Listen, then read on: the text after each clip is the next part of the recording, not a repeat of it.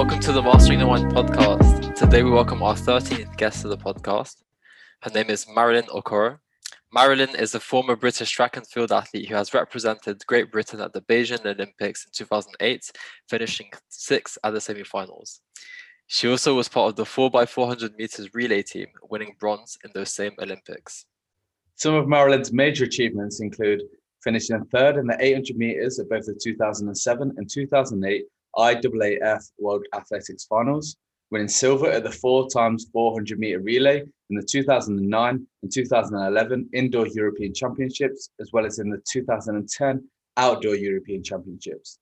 Outside of sport, Marilyn has managed to achieve a bachelor's degree in politics and French.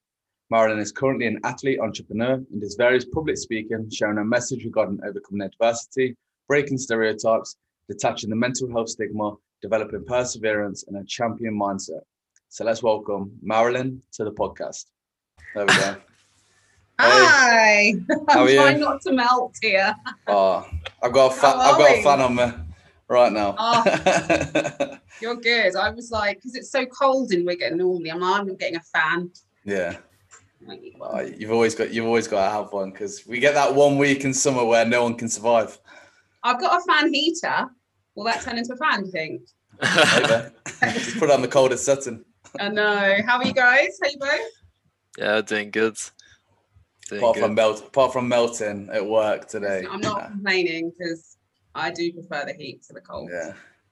I just prefer a bit more milder to this. Just a slightly less hot. 'Cause I swear, the weather in the UK to weather in Spain, even if it's the same temperature, it just feels like 100 times hotter. Yeah. And we're not prepared for it either. No. Don't know why. I've acclimatized, so I feel like I'm okay. But there's some wind here, which is the big difference, I think, to you guys. You guys are just sitting in like an oven right now. We just go from 0 to 100, literally. Hey, Marilyn, I saw that you speak French. Oui. Tu parles français? Okay, let's go. Perfect. So we're going to do the whole podcast in French now. So vas-y. No, I'm joking. But, I don't speak French. So what we do when we get a guest on is where we like to start is to sort of start from the beginning. So the start of your career, like growing up, what motivated you to engage in track and field? Do you have any inspirations to get you into it? How was it growing up? It's a good place to start at the beginning, isn't it? That's a long way away from me, but it is quite a good idea, seeing as I've come to the end, and I feel like a lot of things have gone full circle. I do a lot of speaking now, and my last visit was to my old boarding school where everything began. So I grew up in northwest London, and it's called Stonebridge Park, but everyone knows Wembley, and it's the sort of council estate tucked behind Wembley Stadium, literally. So I could hear everything going on, free concerts. It was great, but it's also an area of like extreme disadvantage, high poverty, crime rates, gang culture. So that reflected life growing up. I'm the eldest of 3 siblings. My mum and dad are both Nigerian, so sort of first generation over here. But yeah, just grew up with a lot of adversity, and I think that's something I definitely don't shy away from talking about, because that gave me the emotional resilience that definitely prepared me for the elite world of sport, but just to keep on keeping on. And sport was definitely not a factor. In fact, you'll probably hear a lot about my mum coming shortly, but running was not a career. It was all about education. Nigerian parents are very proud. So even before, a child is born, when a mum is pregnant, they're like, what are you having? And they say, well, this one's going to be a doctor, or this one's going to be a lawyer. So coming from a family of medics, I always heard I was going to be a doctor and, or a lawyer or a pharmacist. But at 10 years old, a defining moment in my life, most definitely, was I got sent to boarding school, which sounds like a punishment, right? No. It was literally the making of me. It's nothing short of a miracle. I speak all the time, and you'll get like the odd parent asking how I ended up there. Literally was through my dad, who I'm not in touch with. We've not really had a relationship, but he sent me to this school and whatever you want to call it, for me, I just believe that is what was supposed to happen, because that's where I found running. And for me, that was the opportunity that I literally took and ran with. But it was a really small boarding school at the time, 180 in the entire school, 21 in my year. So you can imagine any sort of neglect or, lack of opportunity. I just had it all there, plus all the pastoral care. And I call it the playground of opportunities. It was this little boarding school in Hertfordshire called Abbots Hill. And that's where I could try everything, things I'd never tried before, languages. I learned to speak French there, Spanish. I loved school. I was very academic, apart from maths. Yeah. Maths and physics wasn't for me. Yeah. It's a different language that I didn't understand. But I still did well, because you had that one-to-one support. You had that environment where everyone wanted to do well and excel. And they really, the values there are inclusivity and collaboration, and really championing each individual girl. And that's what I found. I felt right at home there, even though no one was from where I was from. I was often, when I first arrived, there were some black girls in the year 11, but obviously they soon left. But I didn't really notice any there was no bullying, anything like that. If you fell out with someone, you had no friends. So it was just the perfect environment. But that's where I met George, my first coach, who introduced me to running, my athletics club, Shaftesbury Barnet Harriers, up the stripes. But he also saw that, obviously when I went home in the holidays, I would lack that support, lack that opportunity, because my mum really did not appreciate it. She was like, I didn't send you to school to run, She was not impressed. And for her, my dad's spending all this money on my education, not for me to go and waste it running around a track. It made no sense. And it's the lack of security and also the stuff she was facing in the UK at the time. So I understand why she was like that, but I also try and educate, kids from Black and Asian communities that you can do well. This can be, go hand in hand with education, which it did for me. I went on to another great school, Stowe, where I did my A-levels. I went on to the University of Bath, which was amazing, centre of excellence. And they really nurtured, developed me the whole time, maintaining my relationship with George at the time as my coach.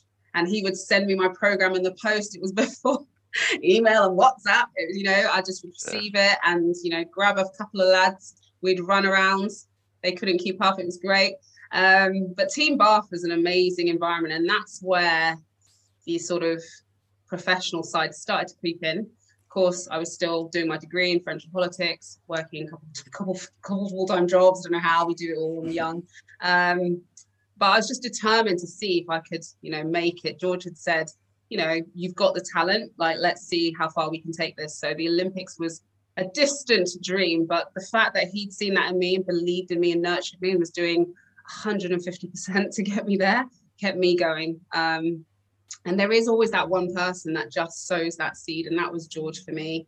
Okay. Coupled with the environments that I then went into, and I led with my running because that's what was my ticket out of where I'd come from.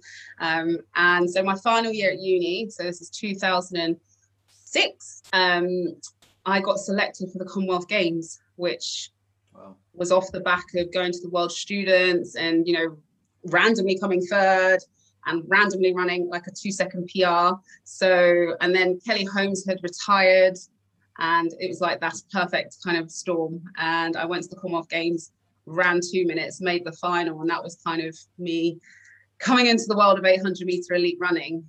So it sounds very whirlwindy, because it was. And then, the subsequent couple of years was also because 2 years later, I was at the Olympic Games, running down Maria Matola and running 158. So it just shows what that chance and opportunity can do, and being in the right environment. Yeah. I think it's so good throughout that you was promoting being able to do education alongside pursuing your career in athletics, because it's such a good transition factor, which we'll obviously come on to later on in the podcast. But obviously touching on the Olympics, what was it like knowing that you were going to compete in your first Olympics? What was that feeling like? Amazing. Yeah, I can imagine.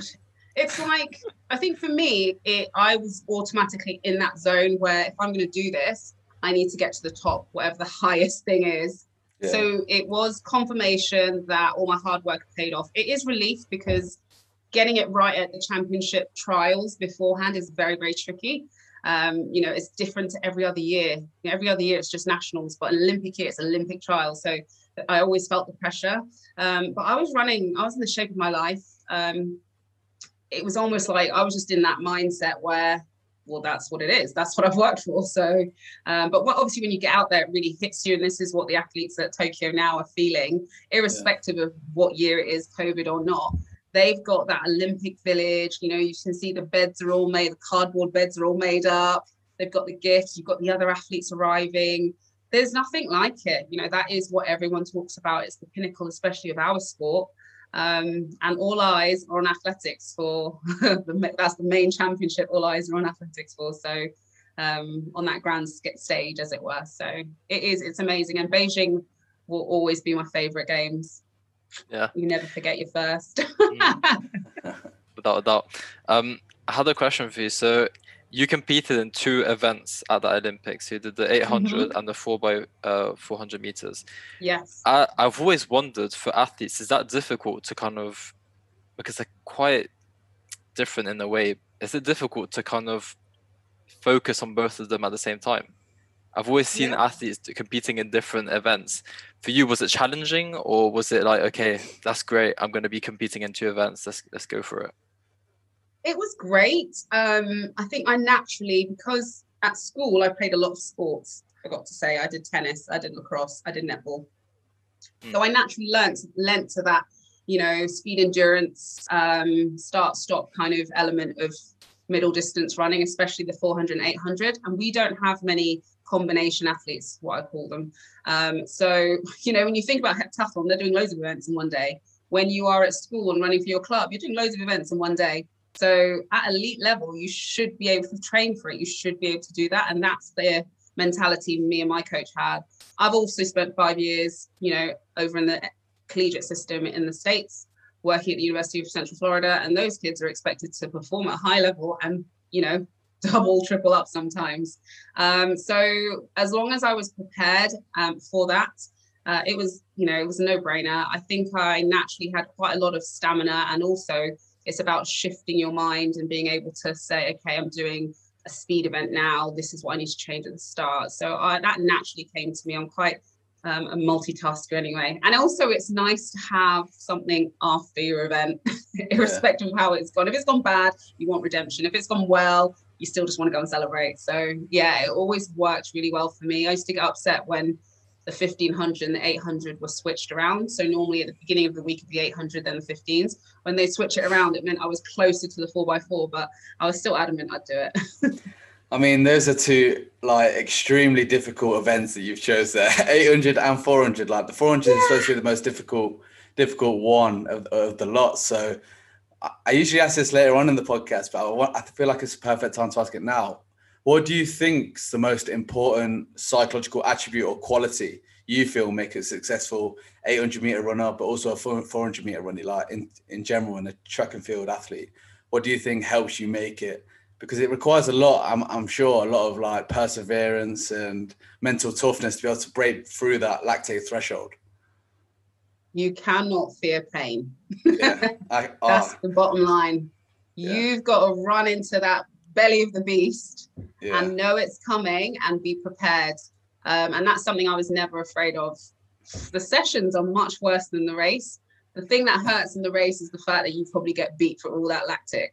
But if you are not afraid to take yourself there, hold it together, you know, it's a fantastic race, the 400. I wish I ran it more. Would probably be one of the only regrets I have about my career. I should have run the 400 more. But then running the 800 again, I have that mentality of getting out hard and running a fast, honest race. So, you know, they both hurt. I'd probably say the 800 definitely chose me. I would have been very happy to stick to the 4, but yeah, they're great races to watch. Obviously with the 400, you stay in your lane and then you get a bit of the luck of the draw. But I was someone like, if I was in lane 1, lane 8, I still need to run fast. So with the 800, you have a little bit more anxiety because typically over here, a lot of the girls are distance runners. And so it goes wrong sometimes, you know, when you go out too hard. And so you're always thinking they're coming to get me. But that's where that was the mental battle for me. The days where I didn't care who was coming, I ran, astonishingly well. There's lots of my races, they were like, this looks like a cross-country race, and they used to hate it in the UK. Yeah. But that's how I knew to run. So I wished I was supported more with that, because when I went over to the States, loads more people would be like, let's run hard today, girls. But over here, it was like, let's take the pacemaker out. We need to make this a jog, which I didn't like. I didn't like running slowly, because either way, it's going to hurt. So why not just get out there and get it over quicker? Yeah. Do you know, like the adrenaline of these events, so the Commonwealth Games, the Olympics, do you find that can either hinder your race because you might go out the blocks too quick, or do you feel like it can support you, especially in those last 100 meters where, I mean, your legs turn to jelly, I imagine? Fuel. No, absolutely. That's the whole thing, mastering one's mind and oneself to perform in that kind of environment. Yeah. And some days I got it spectacularly did it well, and some days disastrously wrong. But I would not change how I ran. All I would change is that we trained for it and embraced it more, because I felt like towards the end of or whenever it went wrong. So if you listen to any of my races, listen carefully to the commentary, and I just loved shocking them, and they'd have to eat their words at the end. But if you nurture and develop your talent, your style, look at Michael Johnson, no one changed his style. Look at Paula Radcliffe, no one changed her style. It's almost like stop trying to fix something that's not broken, but you still have to develop the strengths. I think we work a lot on, we're not good at this, so let's smash that. But my attributes are looking at the kind of individual I am, my genetics, my body type, how I ran. It was all tailored to that power, speed-based 800-meter runner. Now, 800 meters is half a mile, so it's still a bit of distance. You still need a certain level of endurance in the tank, which I had. I had a strong 1500. I had a strong mile. So yeah, I relished that. I always used to put on my socks, catch me if you can, because I was going to go out hard. And most often than not, everyone was like, oh, at least we ran a PB. So yeah, I really enjoyed that element. And also it didn't give me time to think too much. I just go into autopilot, because that's how I trained. It's really frustrating when you train a certain way and you get used to a certain cadence, and then in the race that's messed up. And we see how that can be detrimental in sort of more technical events when you don't get your rhythm right. And that's exactly how it was for me. I relied on my rhythm as opposed to that kind of slow then kick. At those same Olympics, so you ended up winning silverware, didn't you? At the end, you won bronze, but it was kind of not maybe the way you guys expected. I was going to say, in the end, when was the end? yeah. So, oh yeah. How was that? Like knowing that you guys actually managed to get a medal, but not right. Maybe yeah. Yeah, that's quite a huge part of my story actually, because there's actually a 10-year wait in between. So the end was like 2018. So we were very disappointed. We go back to 2007. We were bronze medalists at the World Championships, national record. So you kind of know which, especially the relays, you don't run them often, based off of the 400s, how the team should look and shape up. And we had the Olympic champion, we had, the world gold and silver medalists. The other girls were really strong, and I was running strong that year. So we were quite shocked when we crossed the line in fifth. To be honest, our splits were good, and yeah, what could you do? You just deflated. I hadn't made the final, so it was still my first Olympics, so I was happy in that respect. But you just knew what shape you're in, and when you know what shape you're in, and you don't come away with the performance, you're like, okay, what am I going to do to get better? Honestly, with the times the girls are running, I was just like, I'll just have to just keep going, because those were, drugs times. Yeah.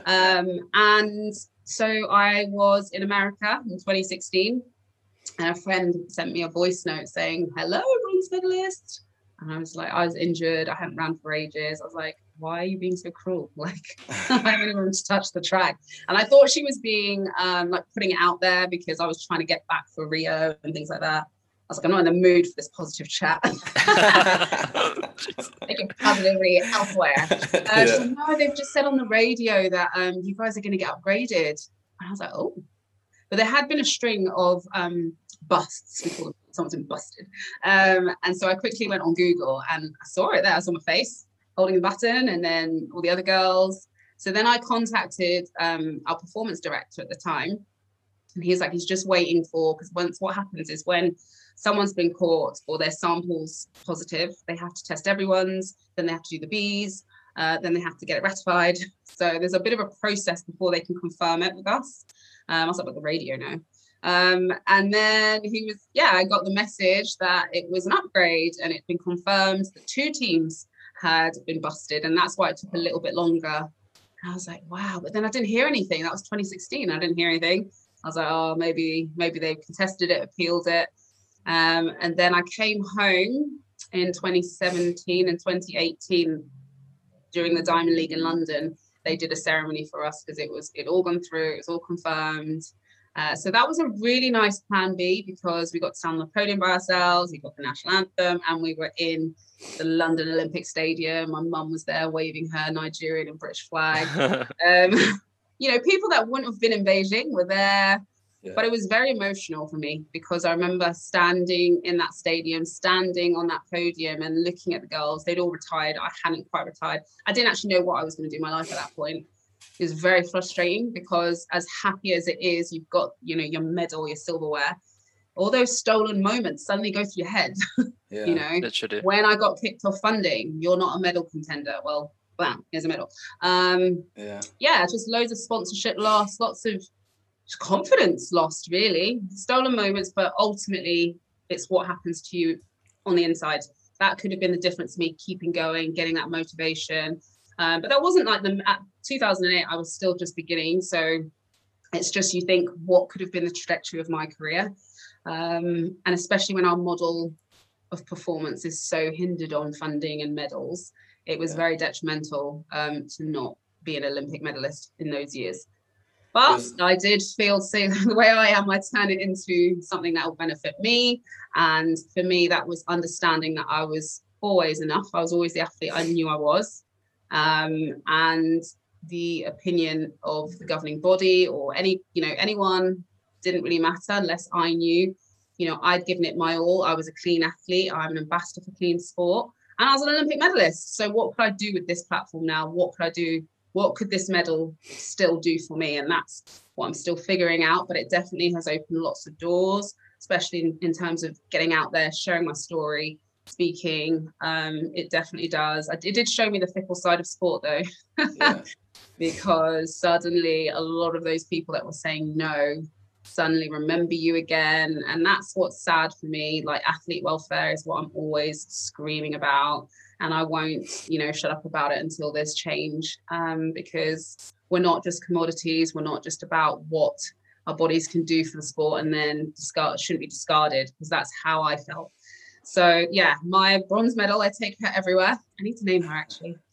Prize for anyone who come up with a good name. Quarantina, maybe.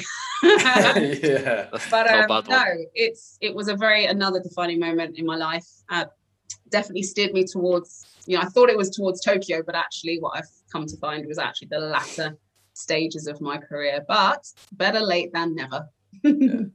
It's nice that they could give you that sort of ceremony, because like an experience of that that I sort of know of was the CrossFit Games, and I think it was 2018, where this French guy, he'd been like on drugs, and he come third. And he got that podium experience of being up there celebrating, and then he got found out that he'd taken drugs, and he took that feeling away from someone else who come forth. And that was really, really frustrating. So how frustrating is that for you? And what do you think to the current initiatives in doping? Do you think they're like becoming more effective and it's helping out track and field athletes, or do you still think it's quite a big problem? I'm not sure what I should say. It is a huge problem still. I take my hat off to UK anti-doping, the WADA, all the other countries that are trying really hard, but there's still people not pulling their weight.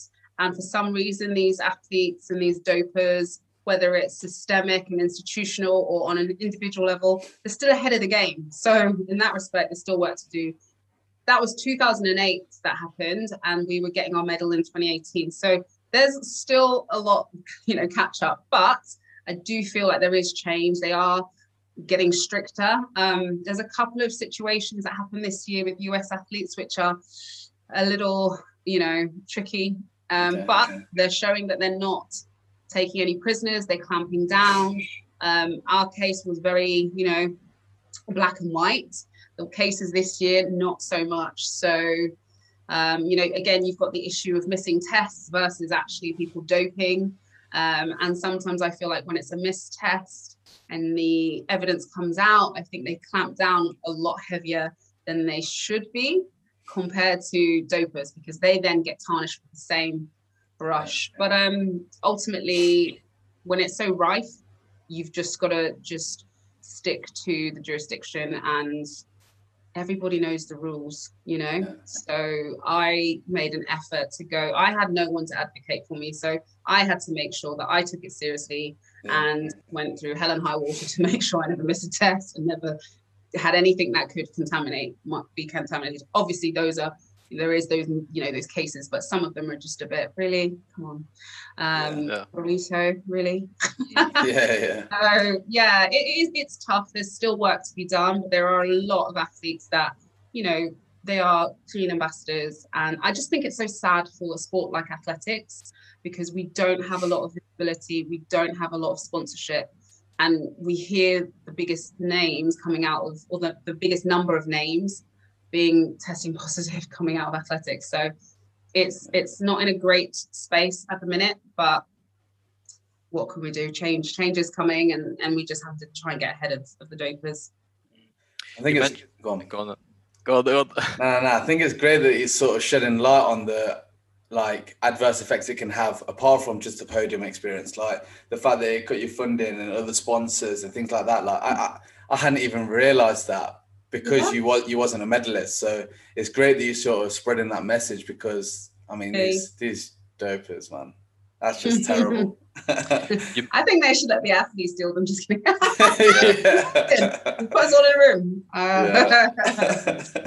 I'd love to see that. I'll change sports. UFC. Let's get it set up. It's like that YouTube boxing. We'll just do. We'll set our own up. Yeah. No, I know Tasha Jonas very well. I'm not boxing. I'm no good. You mentioned some American athletes. So what are your thoughts on the Sha'Carri Richardson situation? Because I was really excited to see her compete, and it sucks. It really does. It sucks, because I was so excited by her. She's just she's what the sport needs. She's a fantastic little personality. Literally. From her wigs to her nails. She was so real, and that's what we've seen in this situation. She's just been like, it is what it is. I am who I am. I'm human. I made a mistake. She was going through a very human issue and problem. It's like, where is the humanity in everything? So, we don't get given the complete story, unfortunately. I think she could have done with a bit more sort of media training and support, as far as what she's been, putting out in the press. And I always say this when athletes are caught, where is their team? Because it's always just the athlete face. They have to deal with it all versus this big institution. I think it's harsh, to be honest. And I come down very heavily when anyone says, put them away, banned for life. But you've got to look at every case individually. And that's kind of all we really ask, to be asset-based and person-centered in every aspect. There was another situation, Brianna Rollins as well. She's on a 5-year ban for missing her test, but she had an abortion and was going through, a really dark time. She didn't want to open her door. And I know what it's like to be depressed. You don't want to open your door to anyone, what, doping or not. You're not in that space. Plus, she's going through that trauma. So, 5 years really for that. I'm gutted. I'm gutted not to see Sha'Carri. I'm gutted that Brianna can't defend her Olympic title. But this is where sport needs to still figure it out and, get the ruling right when, because it's like, we're clamping down, but is that really justice? Or is it just a token, just to say that you're doing something? So, it's a shame. some of these rule makers, I mean, especially in sport, my sport, football, it's just infuriating to watch. No, but you guys set the precedent and you guys lead the way. So whenever there's a huge change, it's going to be in football first and then it will trickle down. So come on then, guys, what are we going to do? Let's try and get it right then. Yeah. It's something we love to touch on in our podcast, because me and John have both gone through it, is our experiences with injury. And we saw that in 2009, you were competing and carrying an injury pretty much during the 2009 outdoor season, and achieved 8th in the World Championships in the 800 meter finals. So how did you manage to sort of push through that period of that outdoor season? My first world final, I used to just run. You don't think about pain. And this is the dangerous side of sport, especially a sport like athletics, especially elite sport, period. You are pushing through. Your pain threshold is ridiculous. It's not like anyone can comprehend. I've been to copious amounts of physios or massage therapists, and they're just like, I'm tired, I can't massage anymore. But almost it's understanding what pain is where, because actually sometimes when I felt that something different was going on, it was more of a nervous system. And but in terms of 2009, it was a really weird injury. So if we go back to the indoor season, I'd hurt my knees. I fell. Don't Google this race, but I fell flat on my face. Insert clip now. Yeah. if you find it, it's quite funny. I was on world record pace. Yeah, this is Turin 2009 Europeans. Honestly, I only watched this race about 3 years ago because I was so embarrassed. But I went off really fast, and it wasn't my fault. The Ukrainian girl set me off, and then I responded. Okay. And I was literally world record pace, 56.1. I've never done that fast outdoors. And it was going beautifully until 700 meters, but that's 700 meters indoors, so you've still got to come around the turn. And about 20 meters, so the gold medal had gone, the silver had gone, clinging on for third, and then this girl hit me in Italian, and then I just fell, over rotation, and I just hit the deck. And I think how I landed must have done something. I know I definitely did something to my rib cage, and I did something to my knees. However, I had the 4x4, so I didn't really think about it then. 40 minutes later, back out. Apparently the commentator was like, we probably won't see Marilyn again after that. Don't know what they said, probably having a ball laughing at me. And then I did a stride across the screen. My friends are like, oh, there she is. So yeah. And how did I respond? I ran the quickest 4x4 leg. That is how you wow. But then March came around. So that was end of March. Went to America. Beginning of April, we're just doing our warm weather training, and my knees were just killing me. Every morning, I could only walk. I had to walk for about 20 minutes. Then I could jog and I could run. So I developed like patellar tendinopathy, one of the ones. So I could train, but I needed to get really intensive work through it. And they said at the end of the season, I could have like a full-on scan. I was like, okay, great. World Championship, I'm not going to wait till the end of the season. And then we'd sort it out with PRP and things like that, but I couldn't do it in the middle of the season. So I just had to forget about not running and just do what I could. I could bike. I could run when I could do specific sessions. And that's how I prepared, just to be adaptable. And took that challenge because I didn't want to have surgery. So it was like run through it, see if we could improve it with rehab and things like that. When I got to the World Championships, I was fine. It was just the rounds. So it was built up. So I just had to be really good with my recovery strategies. Ice, needling. And then when you're in the final, you don't really think about your niggles or anything. I was thinking about, oh my God, Caster Semenya's in this race. This person's in this race. Yeah. But I'd also just made my first World Championship final. So I had to be proud of myself. That's the bit that everyone doesn't see, what's going on behind closed doors, inside the athlete's head, mind and body. And I watched the race, and it's so like knowing if I was 100% healthy, I could have responded more in the last 100. I was there, my body knew what to do. I put myself in all the right places. I just faded. When you need that extra gear, I didn't have it. So it's gutting, but I'm still a world champion finalist. Literally. How was it mentally though? Like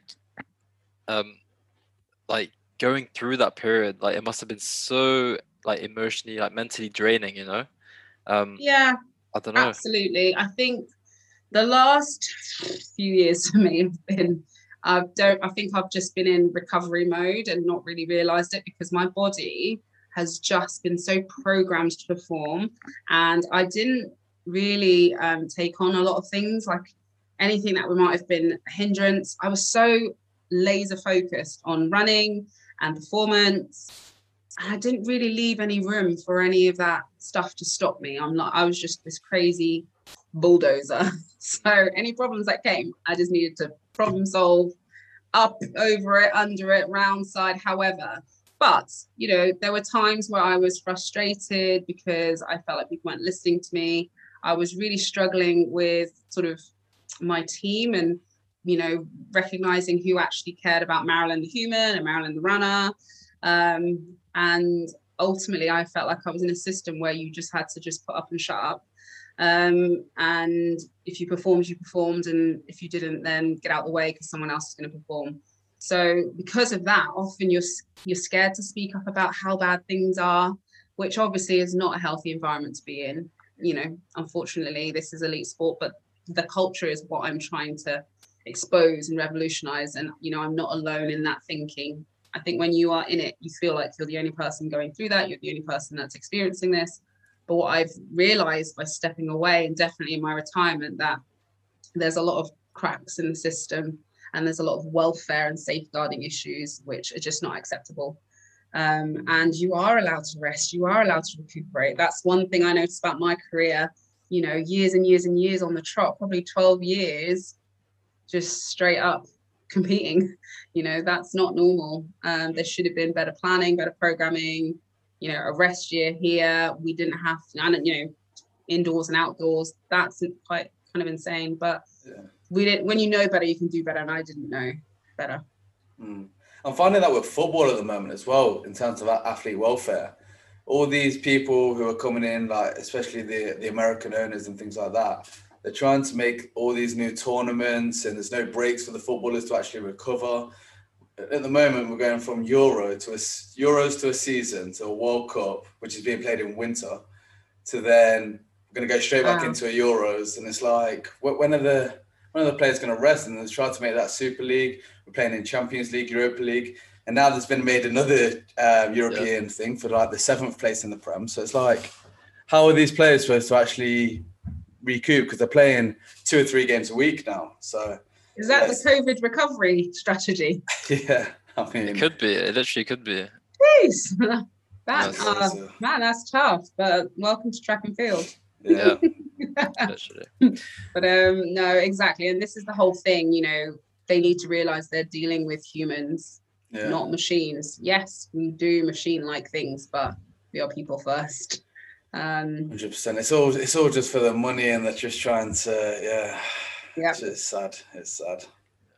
So you did mention, or actually you didn't mention, but one thing that I kind of took from what you were talking about earlier is that you potentially had like a negative experience with like the media or like head coaches like UK Athletics. Like, tell us more about that. I think I read somewhere that there might have been some conflict or. Yeah, absolutely.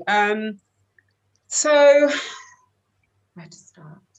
Yeah, not so much the media. I would say with the media, I have a great relationship with the media now. Okay. They are they're the gateway to you and the fans. Obviously, social media, you take it into your own hands. I think they're very misunderstood. And I always used to criticize them for just not getting my voice and asking me. They were just going off what, you know, the governing body would feed or what the general chatter was, whereas go straight to the athletes. I would rather tell my story and have it be a version of the truth that I, you know, recognize rather than just guessing and repeating garbage. But as far as the governing body, I think they're quite disconnected from the athletes. And so you do have like a performance director that I had issues with. He didn't know me at all. And so this is always something I say, like, you need to know your athletes, you need to listen to them. And a sport like athletics, very few of the athletes are the ones that are supported that are making the team. Yeah. So yeah, you've got 30 athletes or whatever on the funding roster, but how many athletes make the team? Hundreds. So there's a lot more athletes that are not supported. There's a lot more needs that are not being met.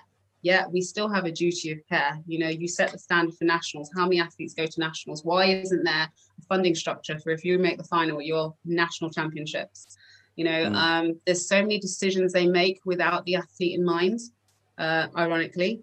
that has a devastating impact on many, many athletes, which I feel like they just aren't addressing at the moment. So my personal situation was about, you know, comments being made about the type of runner I was. I didn't fit the mold for 800-meter running in the UK. I definitely wasn't the size and shape and build that they were, you know, were used to. Again, instead of supporting and, you know, figuring out what made me work, I felt like they were always molding and trying to change who I was, you know. And, you know, in your formative years, that's really difficult to deal with because you're still figuring it out. All I knew was that this is how I ran. And when you get people telling you you're big and you're too this and you're too that heavy boned, that's what the head coach said. It does get to you, you know. So I kind of just figured I'd had enough and just kind of went off in my own direction as this maverick. Whether they accept me or not, it was up to them. And all I could do was continue to work with the one body that I had. But, you know, looking back, I would have loved to have been a bit more autonomous and made decisions off of my back. Unfortunately, I couldn't afford to fund myself through my sport, so I was very dependent and reliant on them. But in hindsight, and if social media was what it is now, you know, I could have been a lot more autonomous and just did things on my terms, which would have suited me more, instead of putting my career in the hands of people that didn't understand me, didn't care to understand me, and only celebrated me when I was winning. And, you know, there is change happening. There's a lot of sort of at boardroom level, there's a lot that needs to change. It's been like an old white boys club for a long time. That needs to change. And they need to start listening to the athlete's stories. So that's why I started Detach the Stigma, basically, because, you know, there's so many things we just don't talk about. Athletics is very much a complicit culture, sweep it under the rug. There's a lot of bad things happening that people are just turning a blind eye to, which isn't okay. So whether it's a part of my experience or not, I just think, you know, you've got the issue of humanity in athletes when they get to the end of the road, when they feel that the only way out is to take their life. Yes, you do need to start taking note. And it's stressful as it is. What we do is stressful. How, you know, how are athletes being supported? At the minute, our governing body doesn't even know what people are doing when they retire, you know, unless you are, you know, the 1% that actually manages to get a medal, you know, and I am, and they don't even know what I'm doing. It's sad, you know. It's very synonymous to, you know, the veterans. You know, you dedicate so much of your life, you're institutionalized, you actually are programmed to think a certain way, to live a certain way, but you've got to be grateful because, you know, it's your choice. I'm being sarcastic. But then at the end of it, just to be almost like just chucked off the cliff, it has much longer lasting, you know, impact and leaves scars that they could not even begin to imagine. So yeah, that was something that I guess the advocate in me just couldn't deal with. I was really ready to be like, forget track and field. If I worked in sport, I'd go and find a rich sport to work in. But I didn't start because it was a rich sport, you know. In hindsight, I'd be a tennis player. But you know, I do a lot of mentoring. I do a lot of talking to kids in schools, and I am just a kid that dreamed really, really big, and kept going. So I don't want the same situation like it's been 20 something years. Like, it's insane to me that there's no improvement. And when I speak to other athletes, because this is what I do, I love to network amongst my peers, all sports, and hear their stories. And I'm just hearing them go, oh yeah, my day. And why are we still talking about this? If this was happening in your day, you know, your Chris Akabusis and, you know, back in the day athletes, I'm like, well, you guys had more money than we did too. So yeah, change is definitely needed, but it's changing mindset and culture. So that's the toughest thing. And I think people just got tired. But, you know, an 800-meter runner never gets tired. Yeah, that's true. I might need to rest, but I'll come back. You know, when you talk about wanting to become autonomous and you talk about overcoming adversity, criticism, and your experiences with injury, have you had, is that all, so when you wanted to become autonomous and things like that, is that sort of through self-reflection, or have you ever worked with like a sports psychologist? What's your experience with sports psychology? No, you guys came a bit too late, I'm afraid. Yeah, I know. Like, football is next year. What are we doing? Yeah. No, I would have loved to. Again, it's quite, and I'd love to hear you guys take on this. Like, how do we make this affordable for athletes that aren't on funding? So obviously, when I was on funding, I had access to all this support. Unfortunately, for me, running was my escape. Yeah, so I had a lot of issues that were going on in my life, or dealing with traumas that were unprocessed, which I just funneled into this running funnel. But then when I had unexplainable performances or really bad anxiety and things like that, the sports psychologist I had was like not able to go delve deep enough. And I remember her actually saying, I can't deal with anything that's not on the track. And I was like, no, I can't, help me. Because I am quite, I like to say I'm quite academic, quite intellectual. Yeah. I can read the stuff she was telling me. But again, I need to understand why I panicked, why I froze, or why I had, this reaction, or I've been doing this for the last 3 weeks leading up to this. So I felt like I was doing a lot of it myself. I did have quite a few years with a CBT therapist, which I found really helpful, really, really helpful. Unfortunately, it got disjointed when I moved to America. And then in America, I just couldn't afford, I had everything else to pay for, I couldn't really afford it. And I really did need it then. So that's kind of why I went into my life coaching, because I just wanted to understand some of my emotional release and journeys. And then I just became fascinated with mindset. And then I'm in a working group trying to find this holistic model of performance. So I came across a lot of psychologists, clinical psychologists, sports psychologists in that group. And I think it's just finding the ones that really understand that athlete lifestyle, which will really thrive, especially in an individual sport. And just working from, the person in front of you. I think when you are in a governing body set up, it's kind of it's like the brand, isn't it? So it was almost like, if you're that athlete that's deemed to medal, all the attention will go on you. If you're not, they're just ticking a box with you. So getting that real individualized support is crucial, I think. And I just hate the word elite at the moment, because I think if you've got the mindset, you can be elite, but you do need support. So yeah, I mean, I am definitely an advocate. I think it's 80%, if not more, about the mind. So why wouldn't you train that? We thrash our bodies, 7 days a week. You need to work your mind, and you see it. You see athletes crumble under the pressure. Therefore, and they've trained hard. I had training partners that trained much harder than me, but could never get it together on the day of the race. I needed to win. I had to win. That was the difference. I was just ruthless. Yeah. Whereas, I don't know, maybe if you're not really having that kind of, that little bit of edge in life, or it's a bit easy, then you have the room for that chimp to get at you on race day. Whereas I did not have room. That chimp, have you read The Chimp Paradox? Yeah, Mr. Stupid. That was one of the first workshops I did back in the day. I'm like halfway through it, so yeah. Yeah, I liked it. I was like, okay, finally. Yeah. But in terms I preferred the chimp to calling it a gremlin, although I have gremlins. Yeah. But yeah, I really like his work. But I also like to go a little deeper than that, because I had like really crazy stress responses.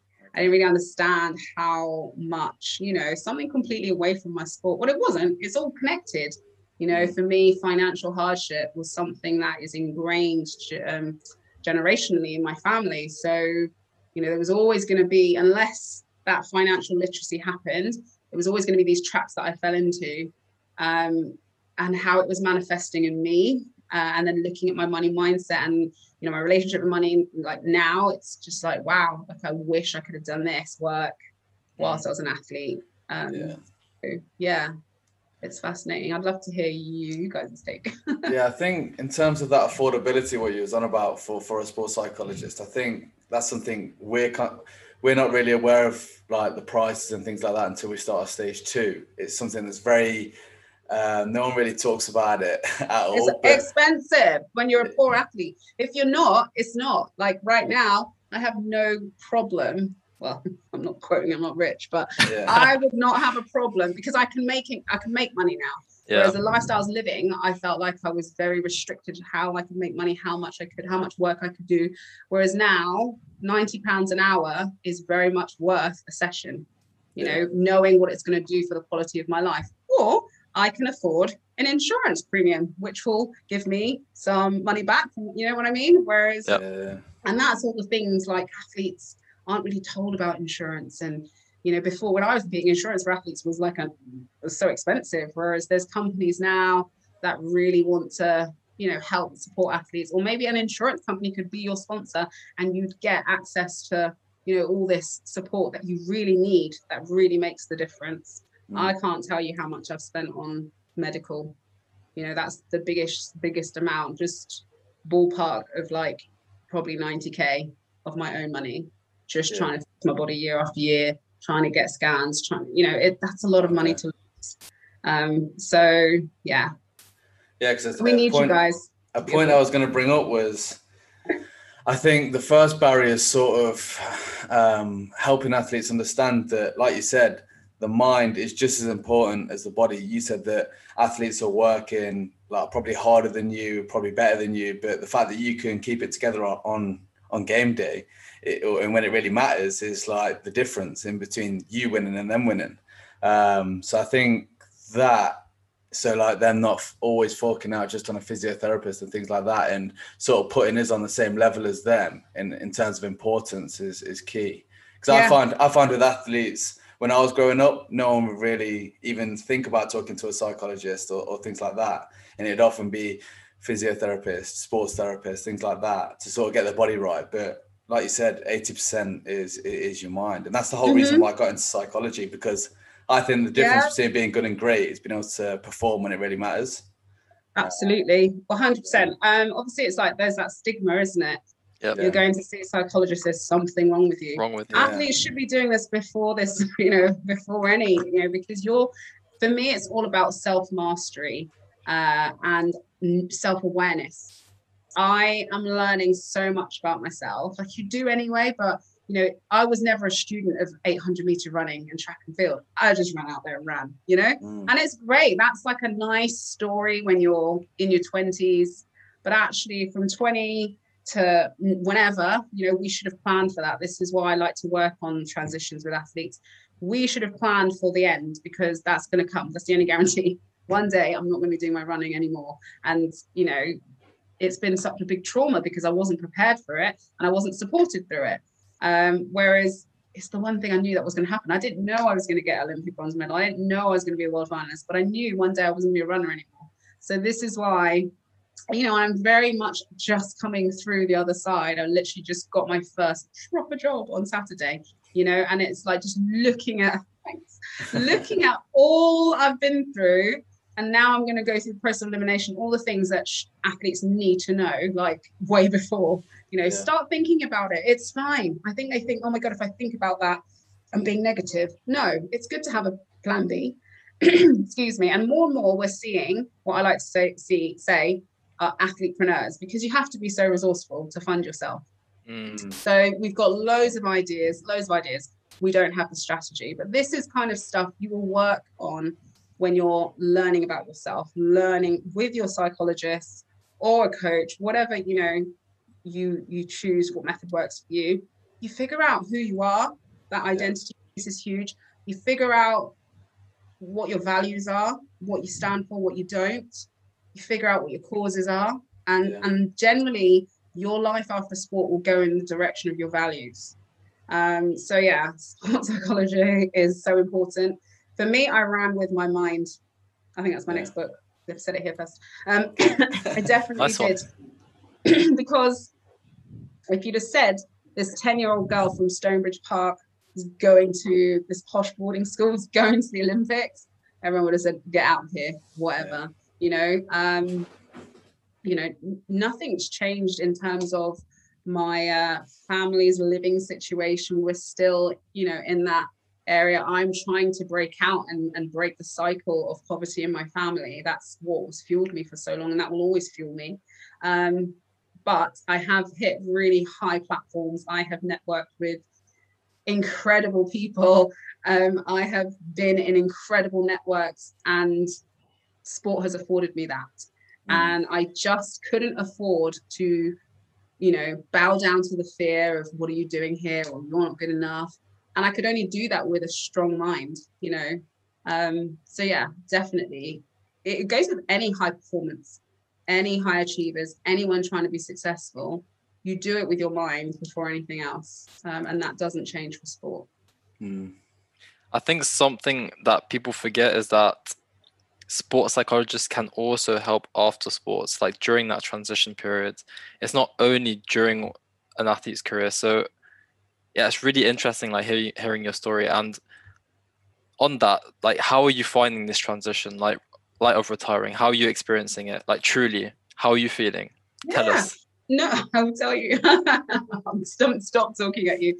No, I love that you said that, because sports psychologists are always there in a time of crisis as well. Yeah. But I would love athletes to not understand, not just expect to go and see one when there's crisis. I think generally, maybe less frequently. And that's how I worked with the guy I worked with, Donovan. He was brilliant. He's just like, hey, well, let's keep checking in. And maybe just do it on the phone if it's a busy time, which you would do if you're traveling, whatever. But in those times of crisis, when, unfortunately, you see a physio and you see a sports psychologist, that's probably who you see. You don't really get to see your teammates because you can't train. Coaches, sadly, they're getting better. They don't know what to do with you. But also you kind of just want someone, and this is where obviously the physio is dealing with the injury, the problem, but the sports psychologist is someone that you can talk about other stuff with. You can realign your goals. You can reframe things. They help you make sense of the chaos you're in. Okay, so that's what I think. That's why I say transitions happen a lot, or crisis management is needed, and that's a crucial role that sports psychologists will fill. And that's definitely how I've experienced it. The transition for me was very long and drawn out, which I don't recommend, but who knows? So one of the best things about me is my perseverance and keeping going and pushing through. It's also one of, my flaws. So I had to learn when enough was enough and when to stop self-sabotaging, because that's what it became. I no longer had joy for running. I had joy for supporting, mentoring. I was becoming a fan of my sport, and I was like, oh my God, what's wrong with me? I'm like celebrating that girl, and should be my rival, and it just changed. My priorities changed. I just wanted to look after my Bentley. Yeah, doggies. We love doggies on this podcast. Yes. I really wanted to run, but not for the right reasons. I wanted to prove people wrong. I wanted to just get back. I wasn't winning deep, as it were, reading Pippa Granger's book. And, I was just all about, righting all the wrongs that I felt like had happened. That's not good fuel at 36 when your body is burnt out and battered. So I just got worse and worse. And then I think I just really hit rock bottom and thought, okay, forget this then. I tried everything. I cannot be faulted for, not trying everything. I eventually resorted in, doing remote coaching with a coach in Australia. So essentially I was training myself. And I just remember I had a key to the track, and I was just like, I'm sitting here and I don't even want to be here. Some days I'd go and just leave, which I would never have done leading up to Beijing. I would never have done leading up to any other championship. So I was like, what's going on? That self-chat. And I think for a long time, I knew I was done. It was hard breaking it to the people around me because they were inspired. Like, she doesn't give up. But at the same time, I was just like, guys, stop telling me this crap. I'm not going to no Olympics. You're too good a friend. I need people that can tell me real. But then my close friends just kept saying, it's your choice. It's your choice. You choose. We're supporting you, whichever you choose. So I was like, oh man, can't someone choose for me? And then, I just December 31st, I took off my trainers after a week of random runs. And I was like, I don't even want to do that anymore. It's cold. My body is tired. I just they say you know when you know, and I just knew. So I gave myself the whole of January just to do some like inner work, kind of really thinking deeply about what my next trajectory was. You don't have this clear cut, I'm going to go into this. Very rarely do you do that. I'm someone that has had my fingers in lots of pies, not literally because I'm in Wigan, but I've tried lots of things. I love my public speaking. I love the media world. I've got loads of ideas. What I didn't have was the energy to just set up a business. So that was what was exhausting, because you start networking like crazy. And then all these people are like, it's simple with your platform, just do this, just do this. Just if I heard just do this one more time, I was going to punch someone. Well, that's great. How? And yeah, so I loved joining my life coaching company, Wild Success. They were brilliant. I was trying to chicken out of that. She wouldn't let me. So Susie, she was great. She coached me. And they're all the way in Australia. But, you know, really supported in terms of that. I knew I didn't want to go straight into coaching. I know like my coaching, when I eventually am coaching, I want to work with athletes. So I want to know what that looks like. I guess the big vision is to have like a player support services network, and be able to take athletes through that journey and connect with great services like yourselves when you're already, and really mentor into the journey of these athletes that want to have a career and make it an actual career that they can sustain themselves on their terms. So yeah, I'm still doing kind of my research on that and connecting with like-minded people. It's very lonely because you're so out of sync with where your friends are in their life. You know, loads of them are married with children. Loads of my family and friends are down south. I moved up north for my running. So I had to deal with a lot of like resentment that I have for athletics. Like, you feel really useless and empty. You know, dare I say, you feel like a failure. And people are like, what? But it's like, you don't feel like, you know, you've got anything to show. But, you know, one of the nice things for me is that I do have a really lovely fan base. I've got a great club that supported my whole career. So my retirement, I wrote a letter and published it in Athletics Weekly. And that had such a good reception and response. And I think that really helped me. And then like that weekend, I was commentating at the European Indoor Championships. And I knew just from how I was there that actually this was the right decision. Yep. And yeah, like I feel like when it's the right decision, it's not such a fight, and things just will fall where they may. And then I just went into this whirlwind of like, oh my gosh, I've got so many options, don't know what to choose. And I'm indecisive anyway, Libra. And then recently, you know, with the trials in America and here, all these different people like, I'm going to Tokyo. I'm like, oh my God, I want to go to Tokyo. Yeah. Well, what's wrong with me? I've just decided, I've retired, I'm happy, I'm good, I'm making money, I'm not living like a broke athlete. And then I was so sad. So sad. So that was like the grief stage. Then I was angry, then I was sad. Yeah, it's just this whirlwind of emotions. And you know, I do have a lot more support in place than I did when I was actually competing the last few, or trying to compete the last few years. So that's definitely helped. And just trying to work on my mindset and look forward to life beyond the track, and not like the death it feels, but an extension. And the things I'm getting into now are fun. You know, something that was hard, a couple of things that happened was, well, just generally the job search is hard. Finding something that will sustain me, is respectful of my career, my experiences, but also I don't have necessarily industry experience or executive experience. So sort of being sensitive to that, but also giving me that time to develop into it. So I feel like that's what I found eventually, but it was so hard every time you apply and you go through these processes and you get your hopes up. I'm through to the second round, through to the third round. And they go, oh, thank you so much, but you don't have enough experience. And I'm like, that's always the reason. Are you kidding me? You could have told me that like 2 weeks ago. You've wasted my time. I was getting so annoyed. And then you're just like, oh, I am a failure. All I can do is run around in circles and I can't even do that anymore. So it's really rough. But like things like my CV in the beginning, I had a wicked mentor and she just like completely revamped it and like, where's all my medals? Like, what's going on? And then to get this job, I worked with a guy, and just the language, it was all me, but it was just the way he put it. And I was like, CV is pretty dope if I don't get this job. So it was exciting. It's definitely, I mean, I retired in February, so I know I'm doing pretty well, but it is a bit of a minefield of everything you're going to go through. My body is completely, I don't know who she is. It's not mine. She's totally changed, which is hard. It's really hard to process. I'm used to just fitting into whatever hell I want to wear. And then like half my wardrobe is too small. Makes no sense to me.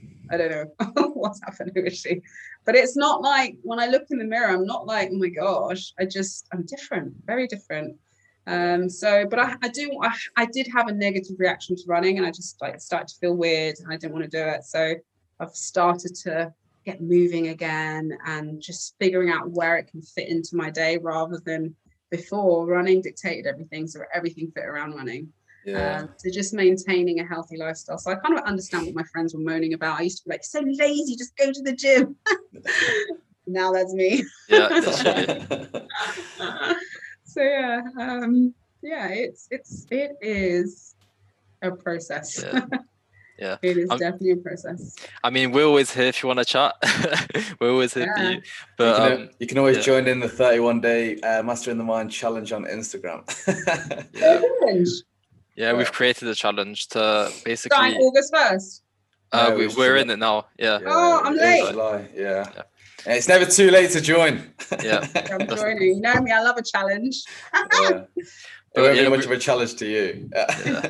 You pass it easily. But we really appreciate you being so honest about what it's like, you know.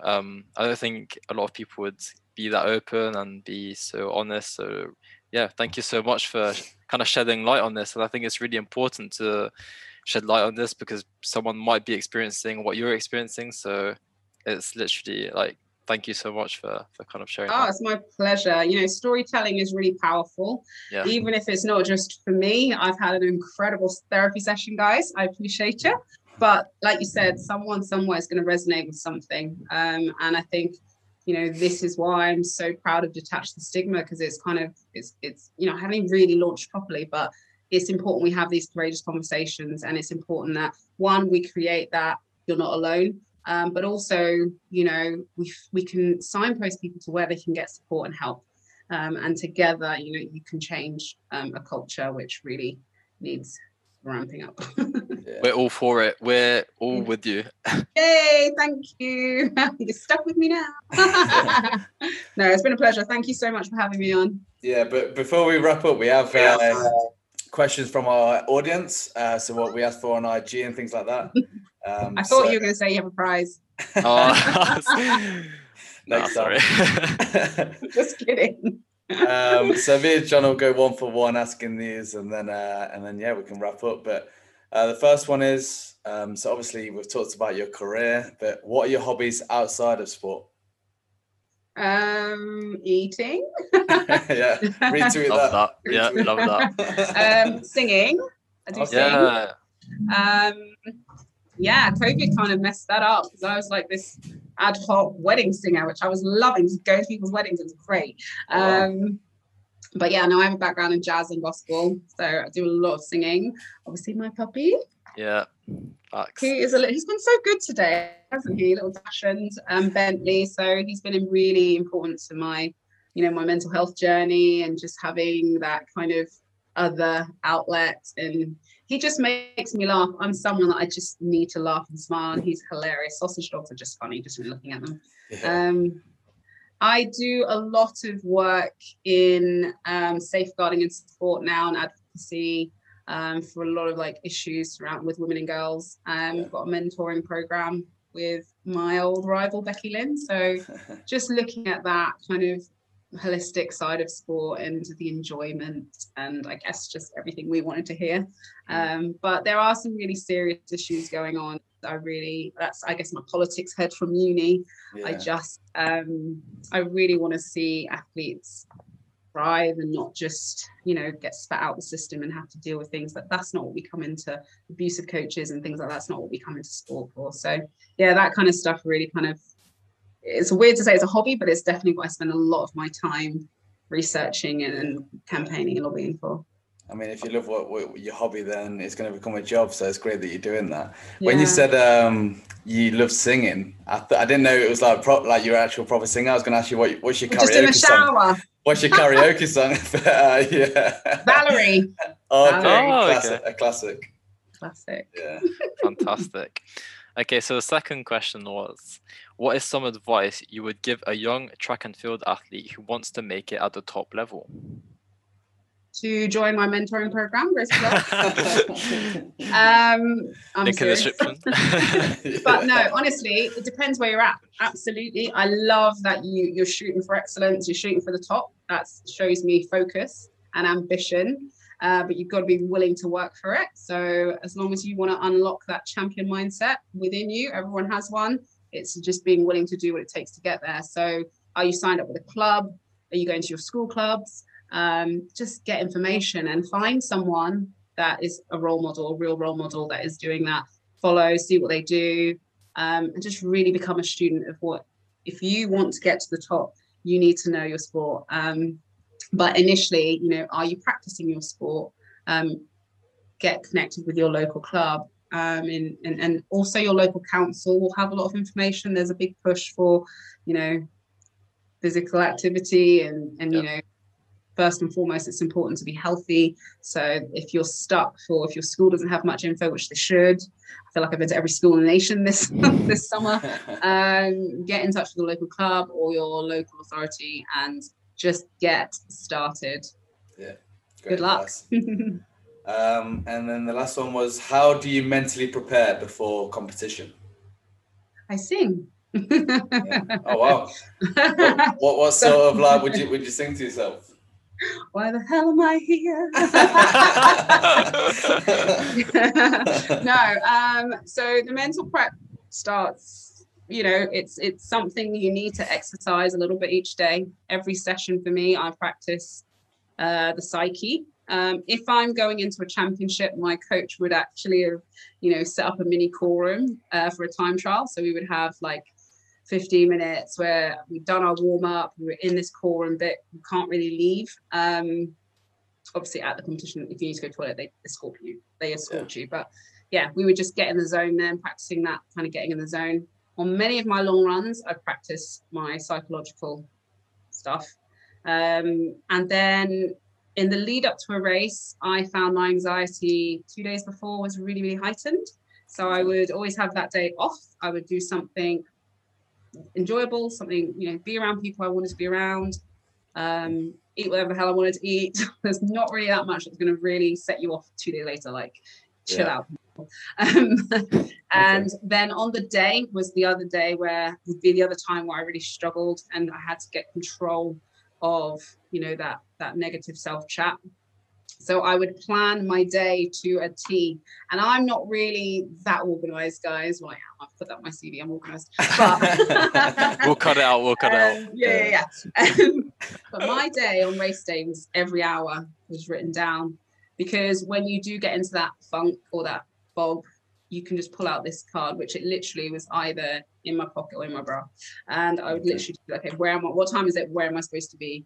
I rarely needed it because I'm someone like, unfortunately, I can't really empty my mind and I always need to know where I need to be. But it was helpful, especially when you were just really nervous. But then, once it was time to get ready for the track, so I would always go down about 3 hours before. 4 hours before, that's when I start getting into my persona, the runner, the unwavering confidence, that's that beast mode, shall we say. And it starts from the shower to the makeup, kit on, number on, like game face on, and then going down and just being mindful, like my phone would be switched off. If my coach was there, he'd probably be one of the only people I talk to. And obviously people are going to say things to you, but it's just being able to focus in spite of everything going around you. So that really would start before I left the hotel, and headphones on and listen to music that gave me confidence, music that not necessarily made me really aggy, because I didn't really want to be like tense. That's not good for me. I needed to still have a state of relaxation. So for me, a lot of like gospel music, and then just pop that I enjoyed. You know, who doesn't love a bit of Rihanna and Beyonce? Drake, great favorite. And then when I got to the track, I'd probably have a wave of, oh, I'm here, this is real. So then I would go and find somewhere, find out where the toilets were. That was an essential. Find somewhere to sit, get my mat out, stretch a little bit, chill out. And then obviously my card would tell me when to have my drink, when to go for my warm up, you know, so that was really important just to have that there. Check your spike 50 million times. And then one of the things you had to do was check what time your call up was. So again, once you've checked in, try and get that down. And then just try and chill out. I would often take a walk around the stadium. I like the environment. The crowd was very important to me. Just so it's, you know, it's real and it's not such a shock when you come out of the warm-up area and then it's suddenly hearing this roar, which it always will invoke something, but I wanted to invoke something positive in me. So I'd always just get that familiarity. You'd also see athletes performing and running. So yeah. And then, yeah, it would be go to warm up. I always felt better once I'd done my jog. Because it was like, oh, my legs do work. Okay, cool. And then I guess the mind games start a bit because you're trying to psych your competitors out. Yeah, I was definitely that annoying person. I was always singing and always happy.